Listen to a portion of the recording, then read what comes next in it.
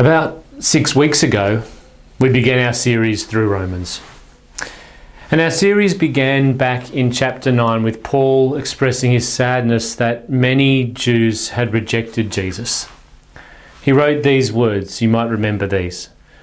I have great sorrow and unceasing anguish in my heart, for I could wish that I myself were cursed and cut off from Christ for the sake of my people, those of my own race, the people of Israel.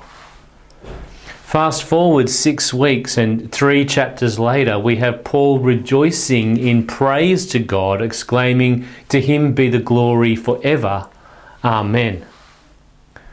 That's quite a shift that has taken place.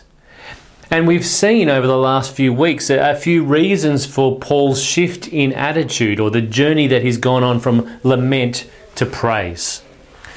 And the first reason that we've seen is that Paul has explained how Israel's rejection of Jesus has resulted in the gospel going out to all the nations.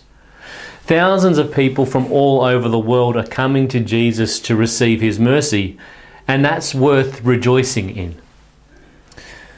But secondly, God has not rejected Israel or forgotten them. God is saving a remnant of Israel who are turning to Jesus and accepting him as their Lord.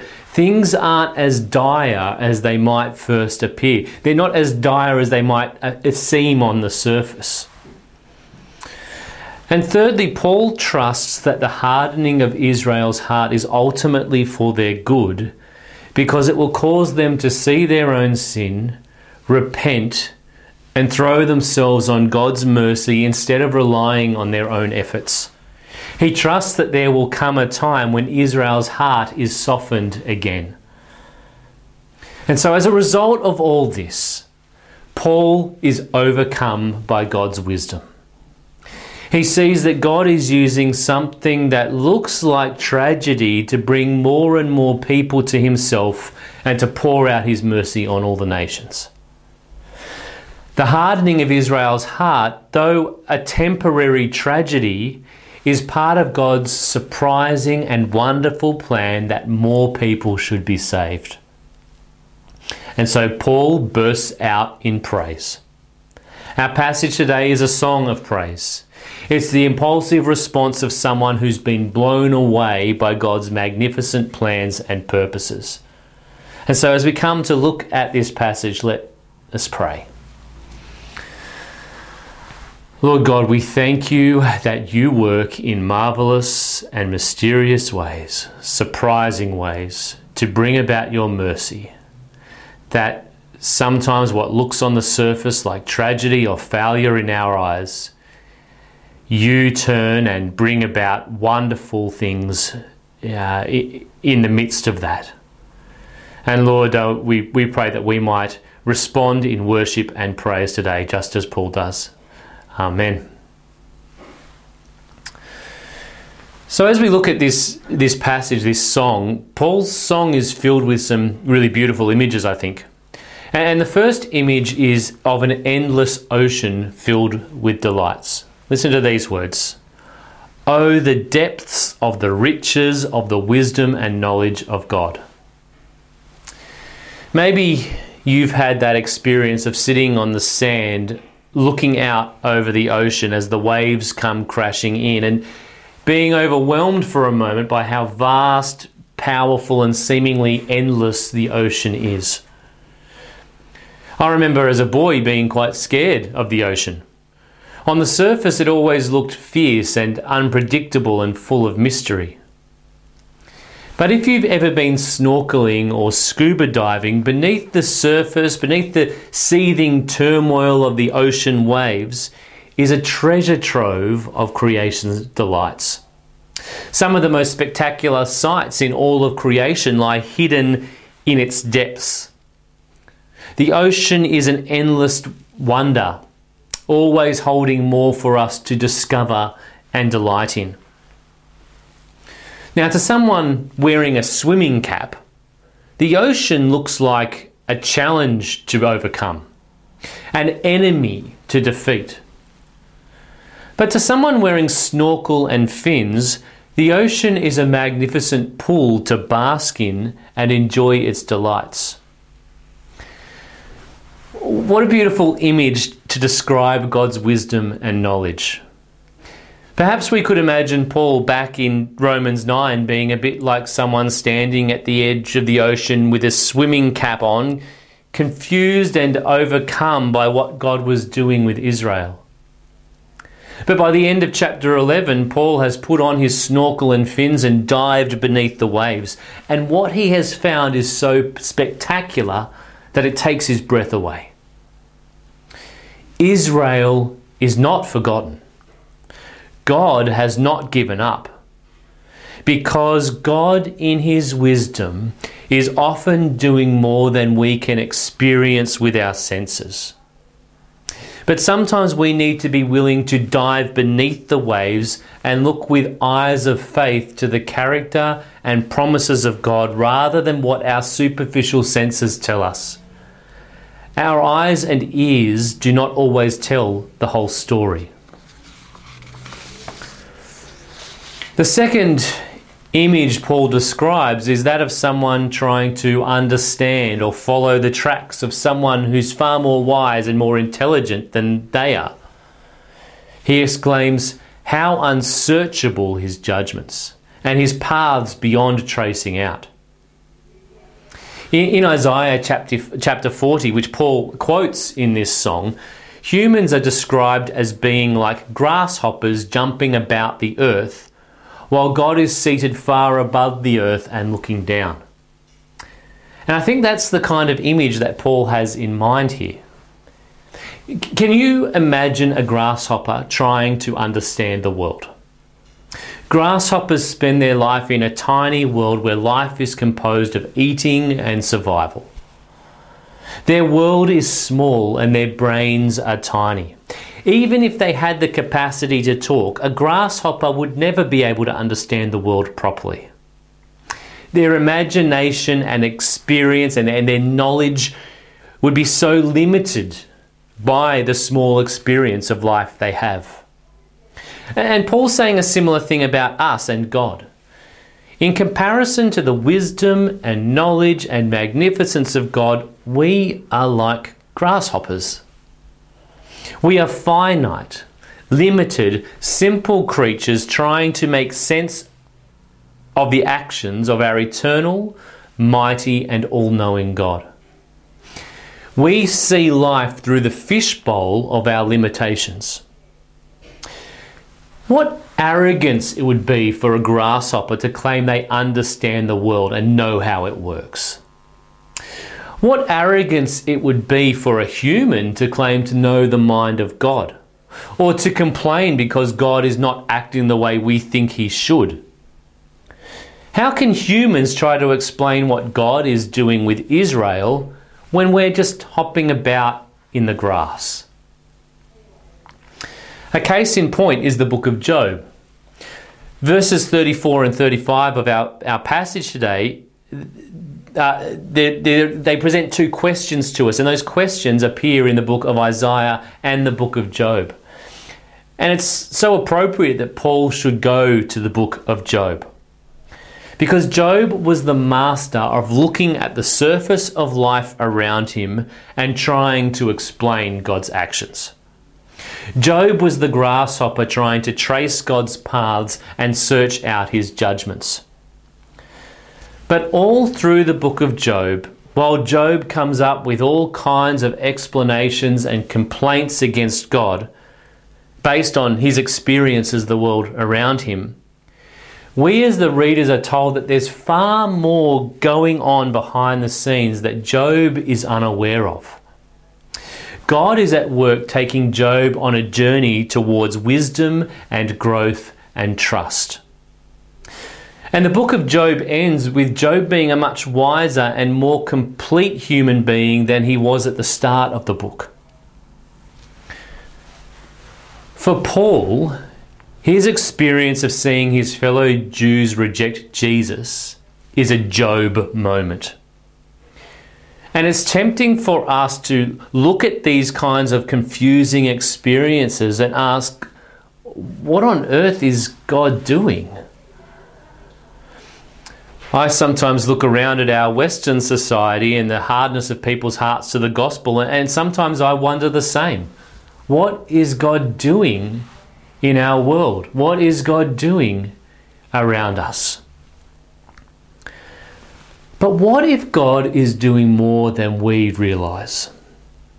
What if God's wisdom is greater than we could possibly imagine? What if things aren't out of control? What if God is going to blow us away again and again as He unveils the delights that lie in His eternal depths? What if our call is not to explain or to accuse God, but to trust Him? The final image that Paul uses in this song is expressed in verse 36. It says, "For from Him and through Him and for Him are all things." Now, when I hear these words, I think of a river system. A river always has a source, a channel, and a destination. And if we imagine life being like a river, Paul is saying that God is the source where all life comes from and begins. But He's also the channel through which all life flows, and He directs life according to His good purposes. And He's also the destination to which all life flows. God sees the beginning, the end, and the present.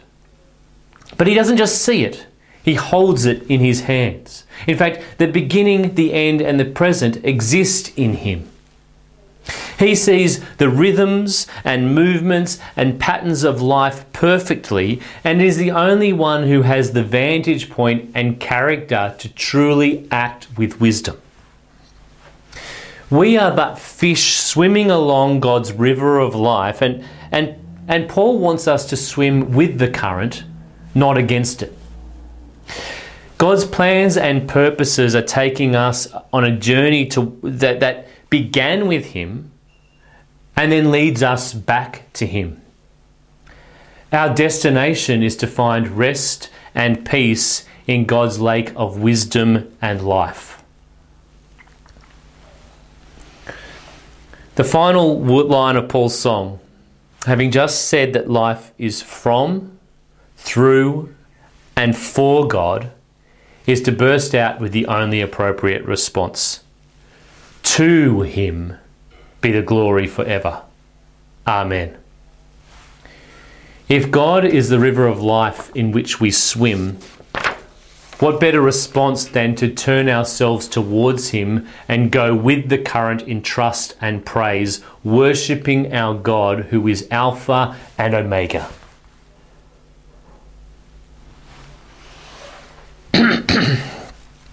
What a journey Romans 9 to 11 has been.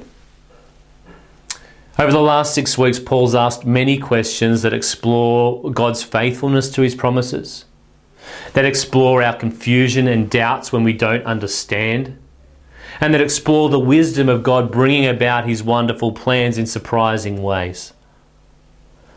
But finally, after it all, Paul invites us to join him in worship and praise. And I want to leave us with a few thoughts to ponder in response to this passage and to this whole series.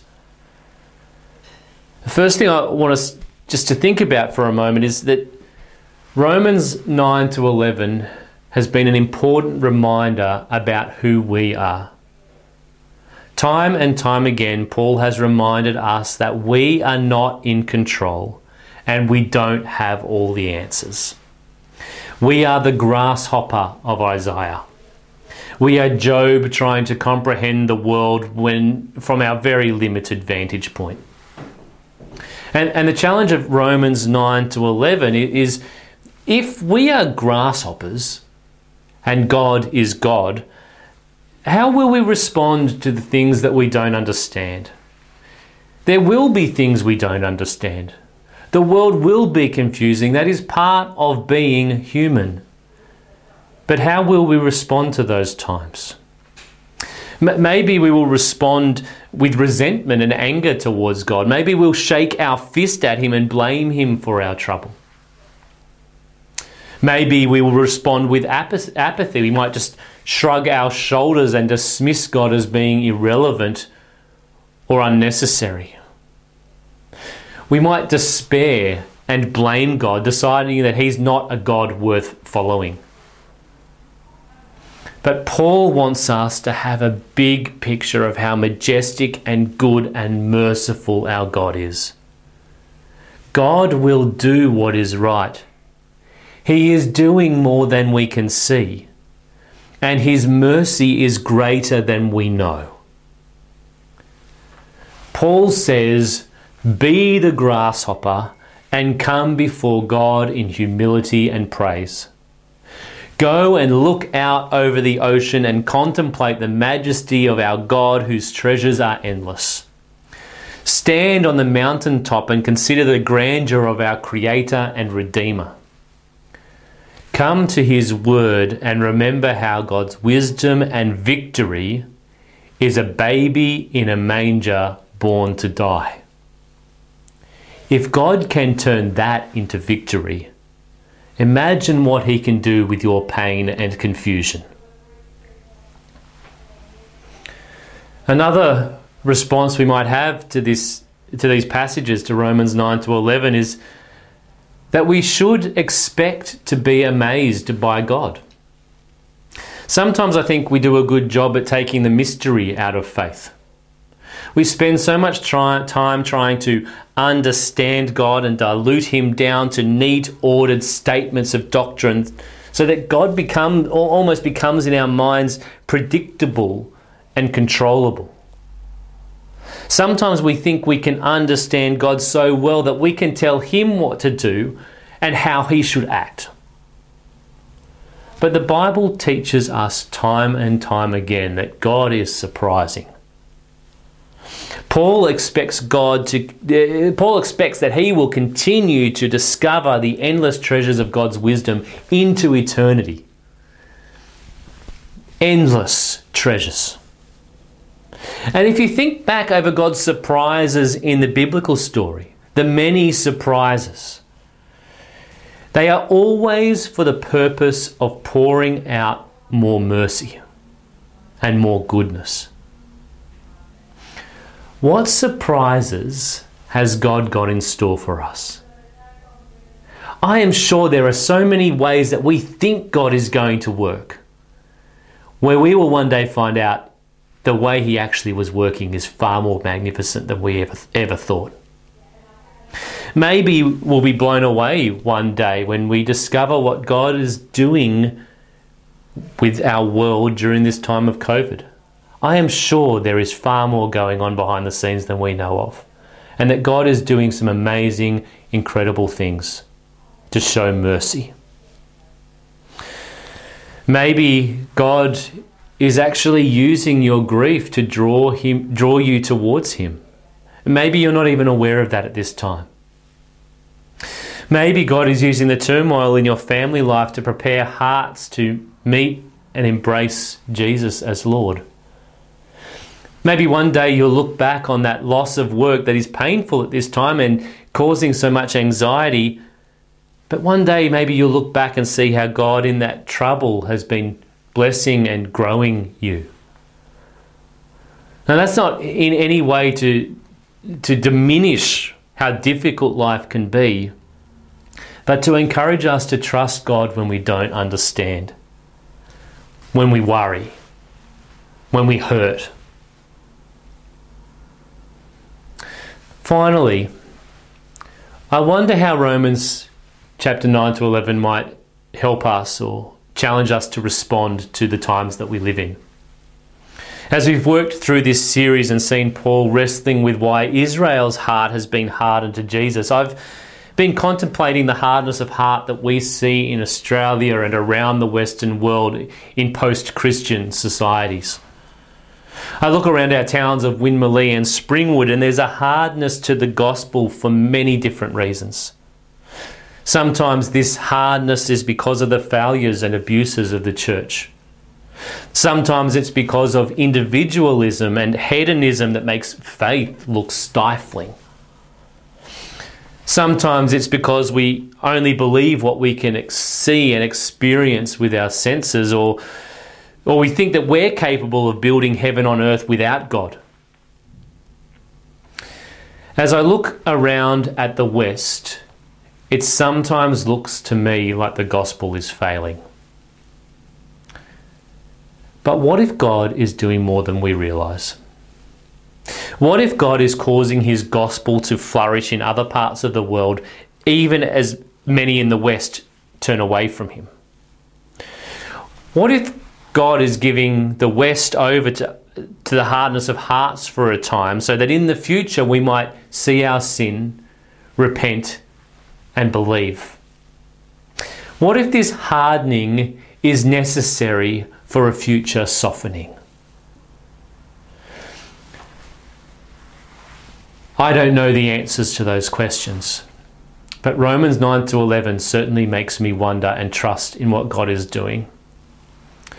And these passages urge us to not give up hope, but to persevere even in the hard soil around us. We're urged to trust that God is doing more than we can see. And so there's reason to hope for Australia. There's reason to hope for Springwood and Winmalee. There's reason to hope for our families and neighbours and friends who do not yet know the Lord. And I believe we will all be surprised by God's mercy and wisdom again and again and again. C.S. Lewis, in his book called Till We Have Faces, tells the story of a woman named Orwell who spends her life angry at the God of the mountain. She looks at her life and the actions of God and accuses him, questions him, and blames him, as she comes to the conclusion in the first half of the book that God is silent and absent and has no answer for her. Perhaps we can think of moments in our lives where we have felt a little bit like that. But at the end of the book, Orwell has a radical change of heart as her perspective shifts, and she sees that the life that she has lived has been filled with greed and pride, and she has caused immense hurt to the people most dear to her.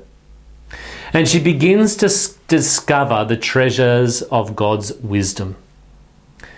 And she says this: I ended my first book with the words, "No answer." I know now, Lord, why you utter no answer. You are yourself the answer.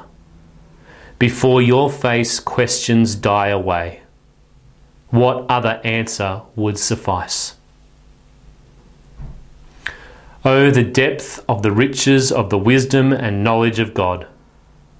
How unsearchable his judgments and his paths beyond tracing out.